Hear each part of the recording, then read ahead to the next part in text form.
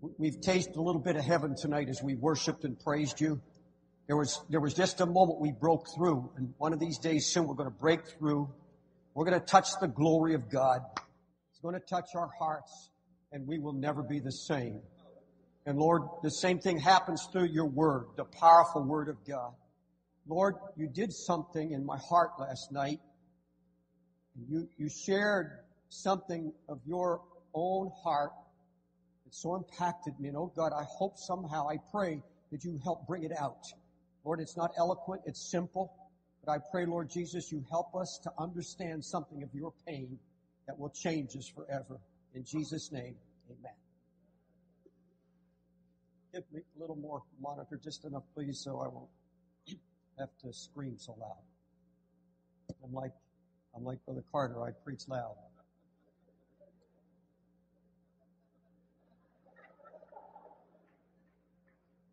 The pain of God. Now, folks, please don't ever think of God as some cold, unfeeling father. Our God feels. The Bible said he's moved upon. The Bible said he's touchable. He's touched with the very feelings of our infirmities. The Bible said he grieves. He feels pain. Remember Jesus weeping at Lazarus' tomb?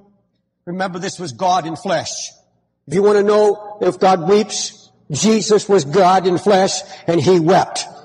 That was a revelation of the very heart of God, because Jesus said, if you've seen me, you've seen the Father. That was God crying. God was weeping over the unthinkable unbelief of those who were closest to his heart. His dearest loved ones doubted his power, doubted his Godhead. And you catch a glimpse of God's pain very clearly in the Garden of Gethsemane.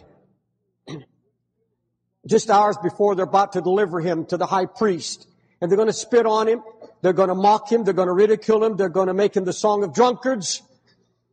And his disciples are with him, and he comes and they're sleeping. He said, can't you even watch with me 1 hour? It was God's pain. Jesus wept tears of blood. He wept so profusely and so feelingly that there was blood mixed with his tears. Have you ever wondered why he was weeping? Have you ever wondered what caused such pain in his heart? It was not the pain of the cross. It was not his own feeling or wanting to reject. That wasn't the cup at all. He's looking down all through eternity. He's looking down through mankind to the very second coming when we come again. He's looking at all of those who would have a free offer of salvation. He's looking at those who could have his favor, his blessing, his unction, his anointing. And Jesus is looking down over time, and he sees the unthinkable. He sees multitudes and multitudes are going to reject him. And he's seeing their pain and their suffering. He's weeping over the pain and the suffering of mankind who would choose to reject him and reject his free offer of full, complete salvation. It's not that he was saying, I will get even with you if you reject me. You'll have a payday coming. I'll get even with you for rejecting me. I shed my blood. I went through this pain. You rejected me. I'll get even with you on the judgment day. That's not why he's weeping. The pain of God in the Garden of Gethsemane is the multiplied, incredible heap of pain and misery that man will heap upon himself because he rejects this free offer. This is the pain of God, the pain of mankind that he is bringing upon himself. This sin alone was not what was laid upon him at the cross. It was the pain of the whole world, pain of mankind, the pain that's going on in New York City right now, up and down our streets of people nervous and having depression and drug addicts and alcoholics who sit right outside the door here and have a gospel freely preached to them. And they reject it. It was that massive pain of all humanity of all time that he was picturing in his God eyes, able to foresee all of this pain and suffering heaped upon him at that moment. It was the pain, your pain and my pain when we reject him. That was the pain of God. He said, could you not watch with me for 1 hour? And you know why he said that? I believe with all my heart. He's not rebuking them. He knows they're flesh. He knows they're weak. But he knows where the weakness of the flesh. He said, your flesh is weak, but your spirit is willing, but your flesh is weak. But he knew what was going to happen. He knew that it was going to bring Peter to a denial. He knew it was going to cause cause all the pain and suffering of these men who would finally reject him and they go back to fishing. And he knew the emptiness and the pain. He could see Peter running over the hills weeping. He said, how could I have done such a thing? How could have I denied him? Jesus foresaw all of that and his pain. It was, if you don't watch with me, you've not prepared yourself. And it was this consequent pain that they're going to bring upon, the suffering that they were going to bring upon themselves that was bringing pain to his heart. He said, it's not that Jesus says, I need a pal during my trying times. He's God.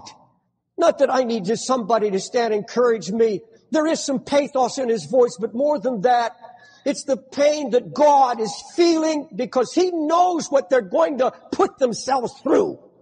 Because they are lazy, they are not awake, and he knows that apostasy in their heart, that laziness of the flesh, because they won't get a hold of themselves and gird themselves up, they won't be prepared for what's coming.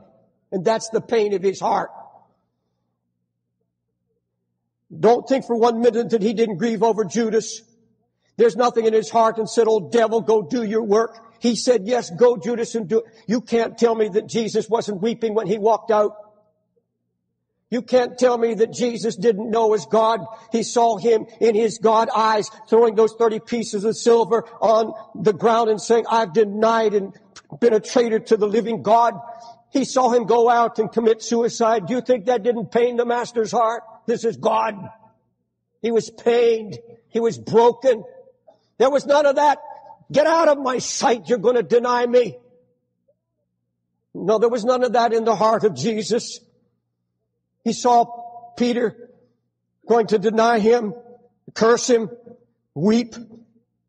You're going to see all his disciples forsake him and flee. And they're going to go back to fishing. And you see all of that kind of rejection. Every time we sin against God and every time we're disobedient, God's justice demands by this living word that he chastens, that he judges. And I want to tell you something, friend, and this is what God showed me last night, and it broke my heart. God takes no pleasure in meting out justice. God's most awful, horrible work is to chasten his own children, to bring judgment upon those who break his laws. God's justice has to be his greatest source of pain. Scripture says, have I any pleasure at all that the wicked should die? He said, you think I get pleasure when these people die, even the most wicked die in their sins? You think I get pleasure? Saith the Lord God, and not that he should return from his ways and live? He said, I get no pleasure in the death and the downfall of the wicked. The Lord had no pleasure in the death of Judas. He gets no pleasure in the destruction of drug pushers and abortion doctors and even murderers. No pleasure that the wicked should die in their sins. How different we are when we see the justice of God come on some wicked sinners. We just wring our hands and say, oh, thank God you dealt with it. There's none of the feeling of God's pain. You say, Brother Dave, doesn't Proverbs 1:26 say, but God will laugh at their calamity. He will mock those who refused his counsel. No, folks, that's not what it says. In fact, if you'll turn to Proverbs 1, let me show you something. That is not God speaking. That's wisdom speaking. I have preached that and quoted it. But I want you to look at it again, if you will, please. First chapter of Proverbs.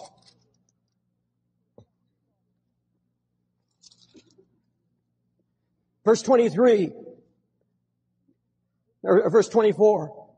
Because I've called and you refused, I've stretched out my hand and no man regardeth. But you've said it not all my counsel, with none of my reproof. I also will laugh at your calamity. I will mock when your fear cometh. Now folks, look at me please. God has just told us he gets no pleasure. He cannot laugh at the destruction of the wicked. He cannot mock those who have been destroyed by their sins. Look at verse 20. Wisdom crieth without. She uttereth her voice in the streets. She crieth in the chief place of the concourse, in the openings of the gates in the city. She uttereth her words, saying, How long, ye simple ones? This is wisdom crying. A fixed principle of God. You know, that wisdom is crying on the streets right out here. Go out to the stop sign out here after church when it's a red light and just promiscuously. You see, the wisdom says stop. It's a fixed principle. Stop. There's a law involved. And you say forget it, and you walk out there and a car hits you and you're laying on the street. I'm going to tell you something. That street light's mocking you. It's laughing at you. It's a fixed principle. It's wisdom itself. Those who should be hearing the voice of God, who are mocking that wisdom on the judgment day, the wisdom itself is going to cry out from the streets. It's going to cry out, how foolish you've been. This is not God mocking the sinner. You see another picture of God's pain when Jesus wept over the city of Jerusalem. Go to Luke 19 with me, if you will, please. Luke 19.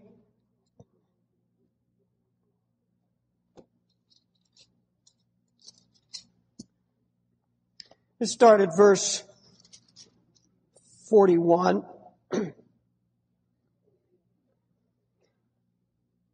Luke 19, verse 41, beginning to read, And when he was come near, he beheld the city, and he wept over it. Now, who's weeping? God is weeping. Jesus said, if you've seen me, you've seen the Father. This is God weeping. God was in Christ Jesus, reconciling the world. Verse 41, when he was come near, he beheld the city and wept over it, saying, If thou hadst known, even thou, at least in this thy day, the things which belong unto thy peace, but now they are hid from thine eyes.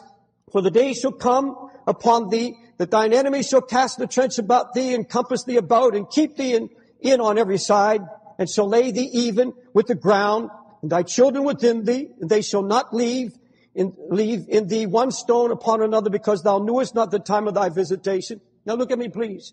Jesus is not standing on a soapbox pointing his finger and screaming, one day, army, Titus will be in here. He will kill your wives, kill your children. No, he's weeping. God is weeping, and God, through Jesus Christ, is seeing this scene.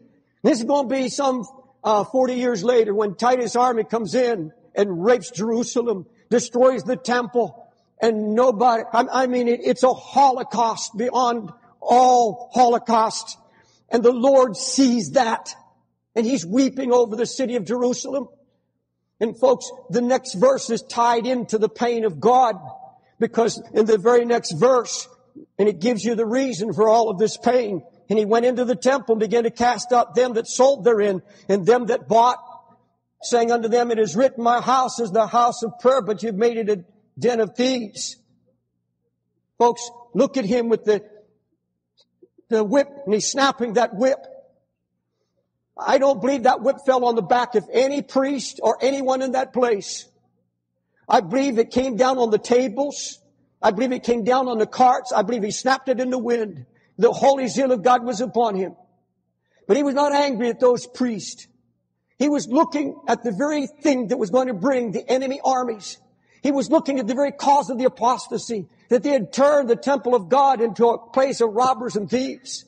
And he says, wake up, this is what's going to bring judgment. And he was feeling the pain. He was listening to the cries of all the women that were going to have a knife put through their bellies. He was hearing all the screams of the children when Titus' army came. He was grieving as he saw stone after stone coming down from the temple. He saw it all. Here you are, money changers. You've turned it into a den of thieves. Don't you understand? This is what's going to bring the judgment. And he was trying to deal with the cause of the judgment.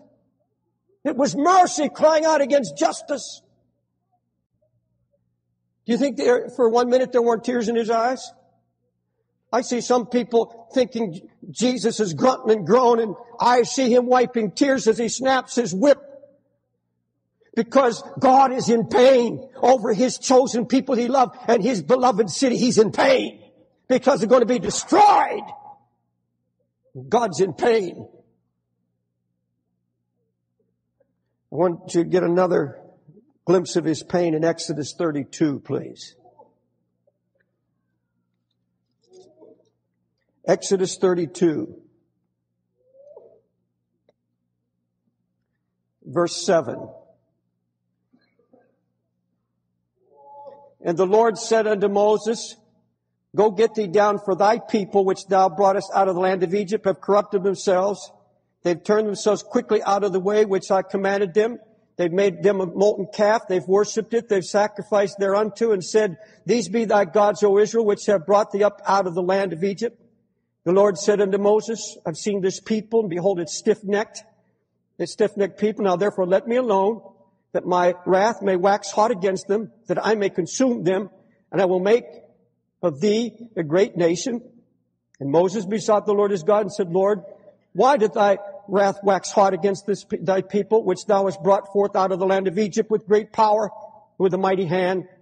Wherefore should the Egyptians speak and say, For mischief did he bring them out to slay them in the mountains, to consume them from the face of the earth? Turn thy fierce wrath and repent of this evil against this people. Verse 14, And the Lord repented of the evil that he thought to do among his people. Now look this way, please. Don't for a minute attribute more grace and mercy to Moses than to God. If you look at that at the surface and say, well, God, Moses is pleading from a plateau of great mercy and God's ready to destroy, and here's Moses pleading, trying to save his people. There's only one reason that Moses could pray like he did, because he knew God's heart. He knew it. He couldn't pray like that. You know what Moses knew? He's saying, God, I know that your justice is crying out. You have to proclaim your justice. Justice demands that this stiff-necked people be wiped out. You're right. Justice demands it. God, I know that, but I know something else about it. Lord, you can't stand their pain if you did it.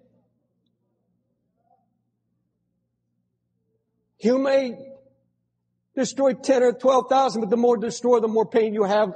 I don't think, and he said, I know your heart, God. I know you can't destroy them because you love this people. You will not destroy. He knew God's heart. There's no way. When the Bible says the Lord repented, means He changed His mind. Justice said, destroy them. This people will never repent. These people are like that. And even though they never did repent, God must keep His word, folks. He will keep this word. This word will not return to Him void. We would have nothing to stand on if He didn't keep His word, if He didn't judge sin, if He didn't judge rebellion. We couldn't be here. We couldn't trust His word. His word's eternal. And you reap what you sow. They're going to waste away in the wilderness. God's not going to destroy them. He still loves them, because for 38 years they're going to still go on grieving Him and causing His heart pain, but He's still going to protect them. They're going to have the fire by night and the cloud by day. He's going to clothe them. He's going to feed them, going to water them, going to take care of their enemies all through to their dying day. Because of the pain. But can you imagine the pain of His heart at their unbelief all those years? I've told you that I believe it pains God to mete out justice upon His children. He must chasten those He loves, the Bible said. He's got to chasten us. But I want you to know it's painful to God when He chastens us. I was praying about it this afternoon, and I felt when I was thinking of Job going through what he went through, how it pained the heart of God. I wonder how many times God said, that's enough. I wonder how many times He made a step and said, I'm going to stop this now. I can't stand his pain. I can't let it go on anymore. You think Job suffered. You don't know suffering. Tell you how God suffered through this with His man. How many times did God say, Job, make it. I'll tithe it back to you. And then he can't move and he sees more suffering. God, Job, hold steady. I'll increase you time and a half. Fine, it's over. I'll double it, Job. I'll give you twice. His heart pained all through that experience with Job. I can't help thinking that God a number of times must have just about said, that's enough. I can't handle it anymore. Job may, but I can't.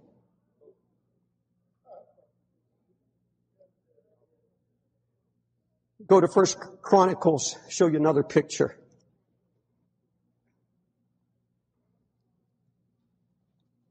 First Chronicles 21.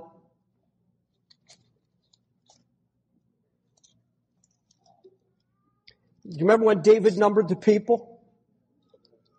Oh, what a picture of the heart of God's painful heart. Let's start verse 9. See, God's displeased with what David did numbering the people because he's taken pride in the number of men in his army. David said unto God, I've sinned greatly because I've done this thing, but now I beseech thee, do away the iniquity of thy servant, for I've done very foolishly. The Lord spake unto Gad, David's seer, saying, Go and tell David, saying, Thus saith the Lord, I'll offer thee 3 things. Choose thee one of them, that I may do it unto thee. God's saying, David, I'm going to have to chasten you, and I'm going to let you choose the chastening. So Gad came to David and said unto him, Thus saith the Lord, choose thee, either 3 years famine, or 3 months to be destroyed by your foes, while that the sword of thine enemies overtaketh thee, or else 3 days the sword of the Lord, pestilence in the land, the angel of the Lord destroying throughout all the coast of Israel. Now therefore advise thyself what word I shall bring again to him that sent me. And David said unto Gad, I'm in a great strait. Let me fall now into the hand of the Lord, for very great are his mercies, but let me not fall into the hand of man. So the Lord sent pestilence upon Israel, and there fell of Israel 70,000 men. And God sent an angel into Jerusalem to destroy it. And as he was destroying, the Lord beheld and he repented him of the evil, and said to the angel that destroyed, It's enough. Stay now thine hand. And the angel of the Lord stood by the threshing floor of Ornan the Jebusite. And David lifted up his eyes and saw the angel of the Lord stand between the earth and the heaven, having a drawn sword in his hand, stretched out over Jerusalem. Then David and the elders of Israel, who were clothed in sackcloth, fell upon their faces. Look at verse 27. And the Lord commanded the angel, and he put up his sword again into the sheath thereof. Oh, folks, look at me. This is one of the most incredible pictures of God's heart of pain when he has to chasten his children, when they have grieved him, and his justice demands a chastening. And David now is on his face, listening to the reports coming in. One messenger probably says 10,000 dead in Hebron, David. Half hour later, reports 5,000 dead in Benjamin. Someone else comes, 6,000 dead in Judah. He hears these reports. He'd been proud of his armies, counting his numbers. Now he's 70,000 less men. God's striking right at the heart of his pride. God's trying to save this man, because pride goes before destruction, a haughty spirit before a fall, and David is about to destroy himself. Not in adultery, but in pride. And God said, no, I'll not let David be given over to the enemy. And David, you remember, has thrown himself into the hands of God. Said, don't let me fall in the hands of man. Folks, that should always be our prayer. God, if you're going to chasten me, don't let me be chastened by men. You chasten me, Lord. 70,000 are dead. The angel has gone up and down the land, striking left and right. And now the death angel with his drawn sword is standing over Jerusalem. And David and his elders are on their face weeping before God. Total repentance. And that angel's about to strike. I don't know if the angel was going to strike out right at the heart of the pride. Could have gone right through David's mighty men. All the mighty men of David could have been slain. David had mighty men. What a host of mighty men he had. The angel's standing there with a sword ready to move. And God looks at his man. He looks at David, his servant. And God is saying, if I go another step, I'm not going to be able to stand the pain of David. It's going to break his heart. He'll die with a broken heart because he's crying, oh God, it's my fault. All these people are guiltless. Put it on me. The angel's about to strike, and God raises his hand. Enough! Stop! Put your sword up! God's saying, it's too painful for me. No more. No more. That's the heart of God. He's not gloating. God is not standing there saying, well, have you learned your lesson yet? When will you ever learn, David? David's tears, David's crying, his groaning have reached God's heart. He is feeling David's pain. He's touched with the feelings of our infirmities. God said, enough.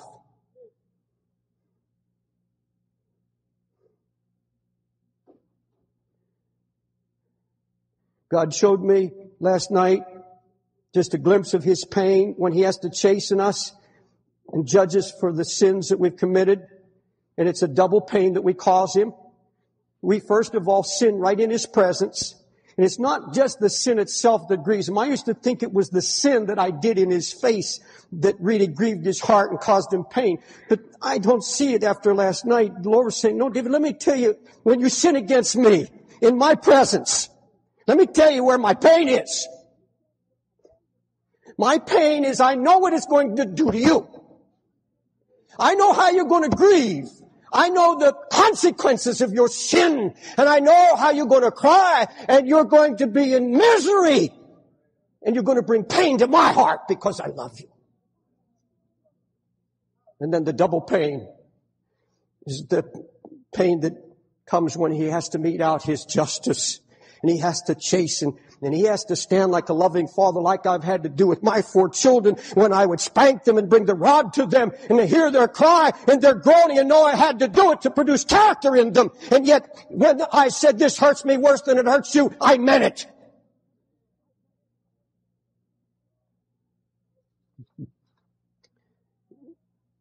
I came to a crisis last night because I came to the end of my rope, so to speak, because I'd heard so much slander against myself and Brother Carter.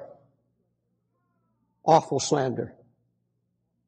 Just incredible. I couldn't believe people could say things like they say. And I was hurting so bad.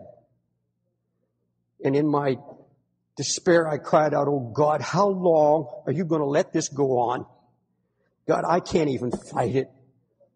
It keeps changing. I don't even know what they're talking about. And I said, God, doesn't your word say that you would avenge God? And I started quoting all these scriptures. A false witness shall not be unpunished. He that speaketh lies shall perish. Here it says, Proverbs 17:4, only a liar gives ear to a gossiping tongue. Only a liar gives ear to it. I quoted Proverbs 11:13 because it had these all underlined. A talebearer reveals secrets, but he that's faithful conceals the matter. I quoted, whosoever's hatred is covered by deceit, his wickedness shall be shown before the whole congregation. And I began to think of the slander against me and slander against people in the church who on your job you're slandered and pastors all over the country and all the slander and all the gossip and all the people that are going through trials, horrible, awful trials. And they cry out, oh God, just like the martyrs, when do you bring justice, Lord? Your word says what you will do. God, when do you stop it? How long does this nightmare go on? That God said to me, David, I am merciful and long-suffering and slow to anger because it pains me so much to mete out justice. He said, if you knew how painful it was to me, if you knew how painful it is for me to chasten even your enemies who've made themselves your enemies, to chasten them, if you knew how painful that is to me, it would be the last thing you would ever want or desire.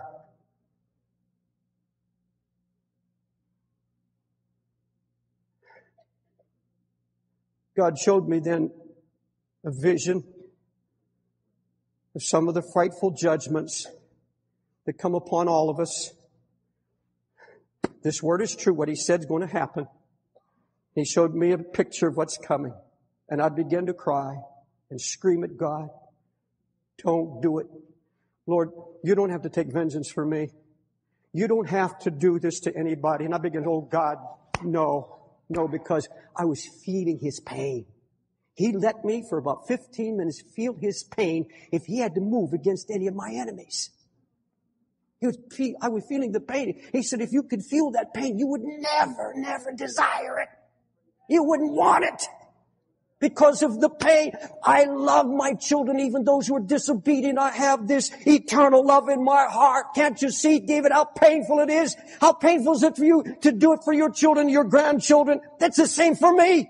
You still love them though they're disobedient. It's a painful thing to mete out justice and judgment and chastening.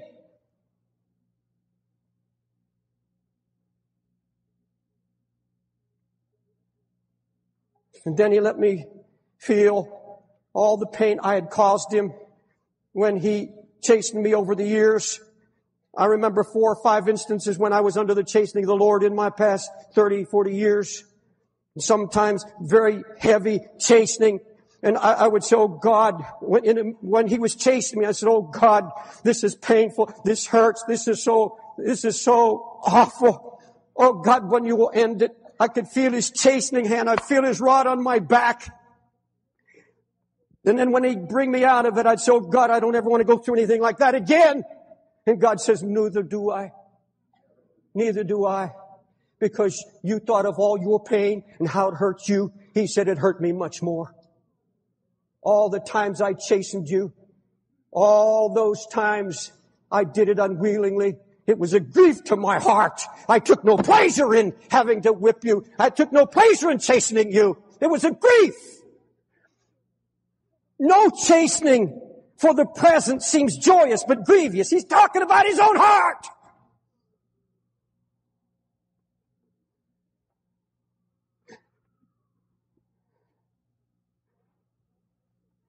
God help the Christian who rejoices in the chastening of the Lord upon any other believer. Especially if that one has made themselves your enemy. Proverbs 24:17, rejoice not when your enemy falls, and let not thine heart be glad when he stumbles.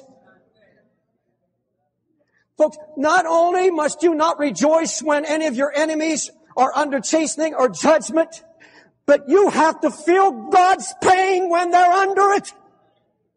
Because if you're rejoicing in the face of a master who's weeping while he's whipping. And you are rejoicing before a heartbroken Christ. When we see his pain, because he loves us so dearly. Folks, if he loves the most wicked, vile sinner on the street, he still loves your Christian enemies. He loves them dearly. Yes, the day comes he has to chasten, and his justice will be done. But oh God, when it happens, no such thing as I told you so. No such thing as, well, they deserved it. They got what the Lord said would come. No, it's picturing the Lord having to do his most hurting, grievous work. He finally has to make a move and say, that's enough. And he has to do something. And when he does, it's awful. It's painful. And he does it so reluctantly as the last step. And I'll tell you, when he comes to judge anybody, any one of his children, when he comes to judge, he hovers over them every second, because as he keeps bringing the lash after lash, he waits to see if that last lash brings one tear. If he sees the first sign, he begins to let up. If there's a first sign of repentance, he hovers over those that he chastens. He hovers over them, looking for the first sign of repentance. And when there is repentance and there's a cry, God moves in, said enough, put up your sword.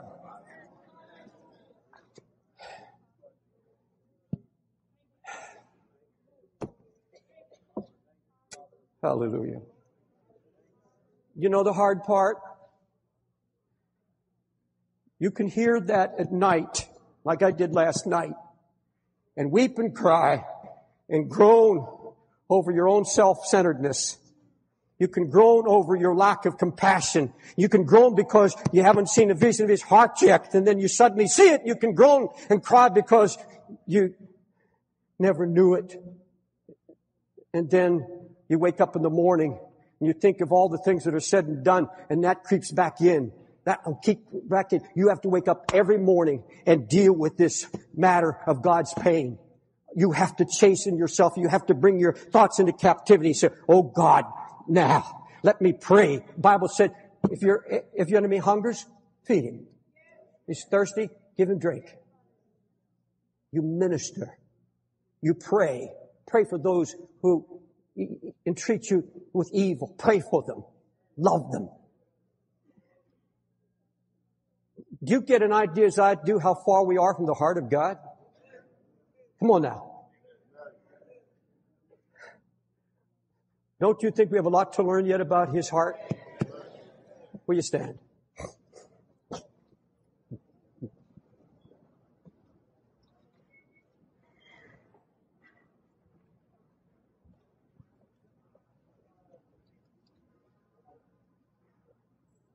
Hallelujah.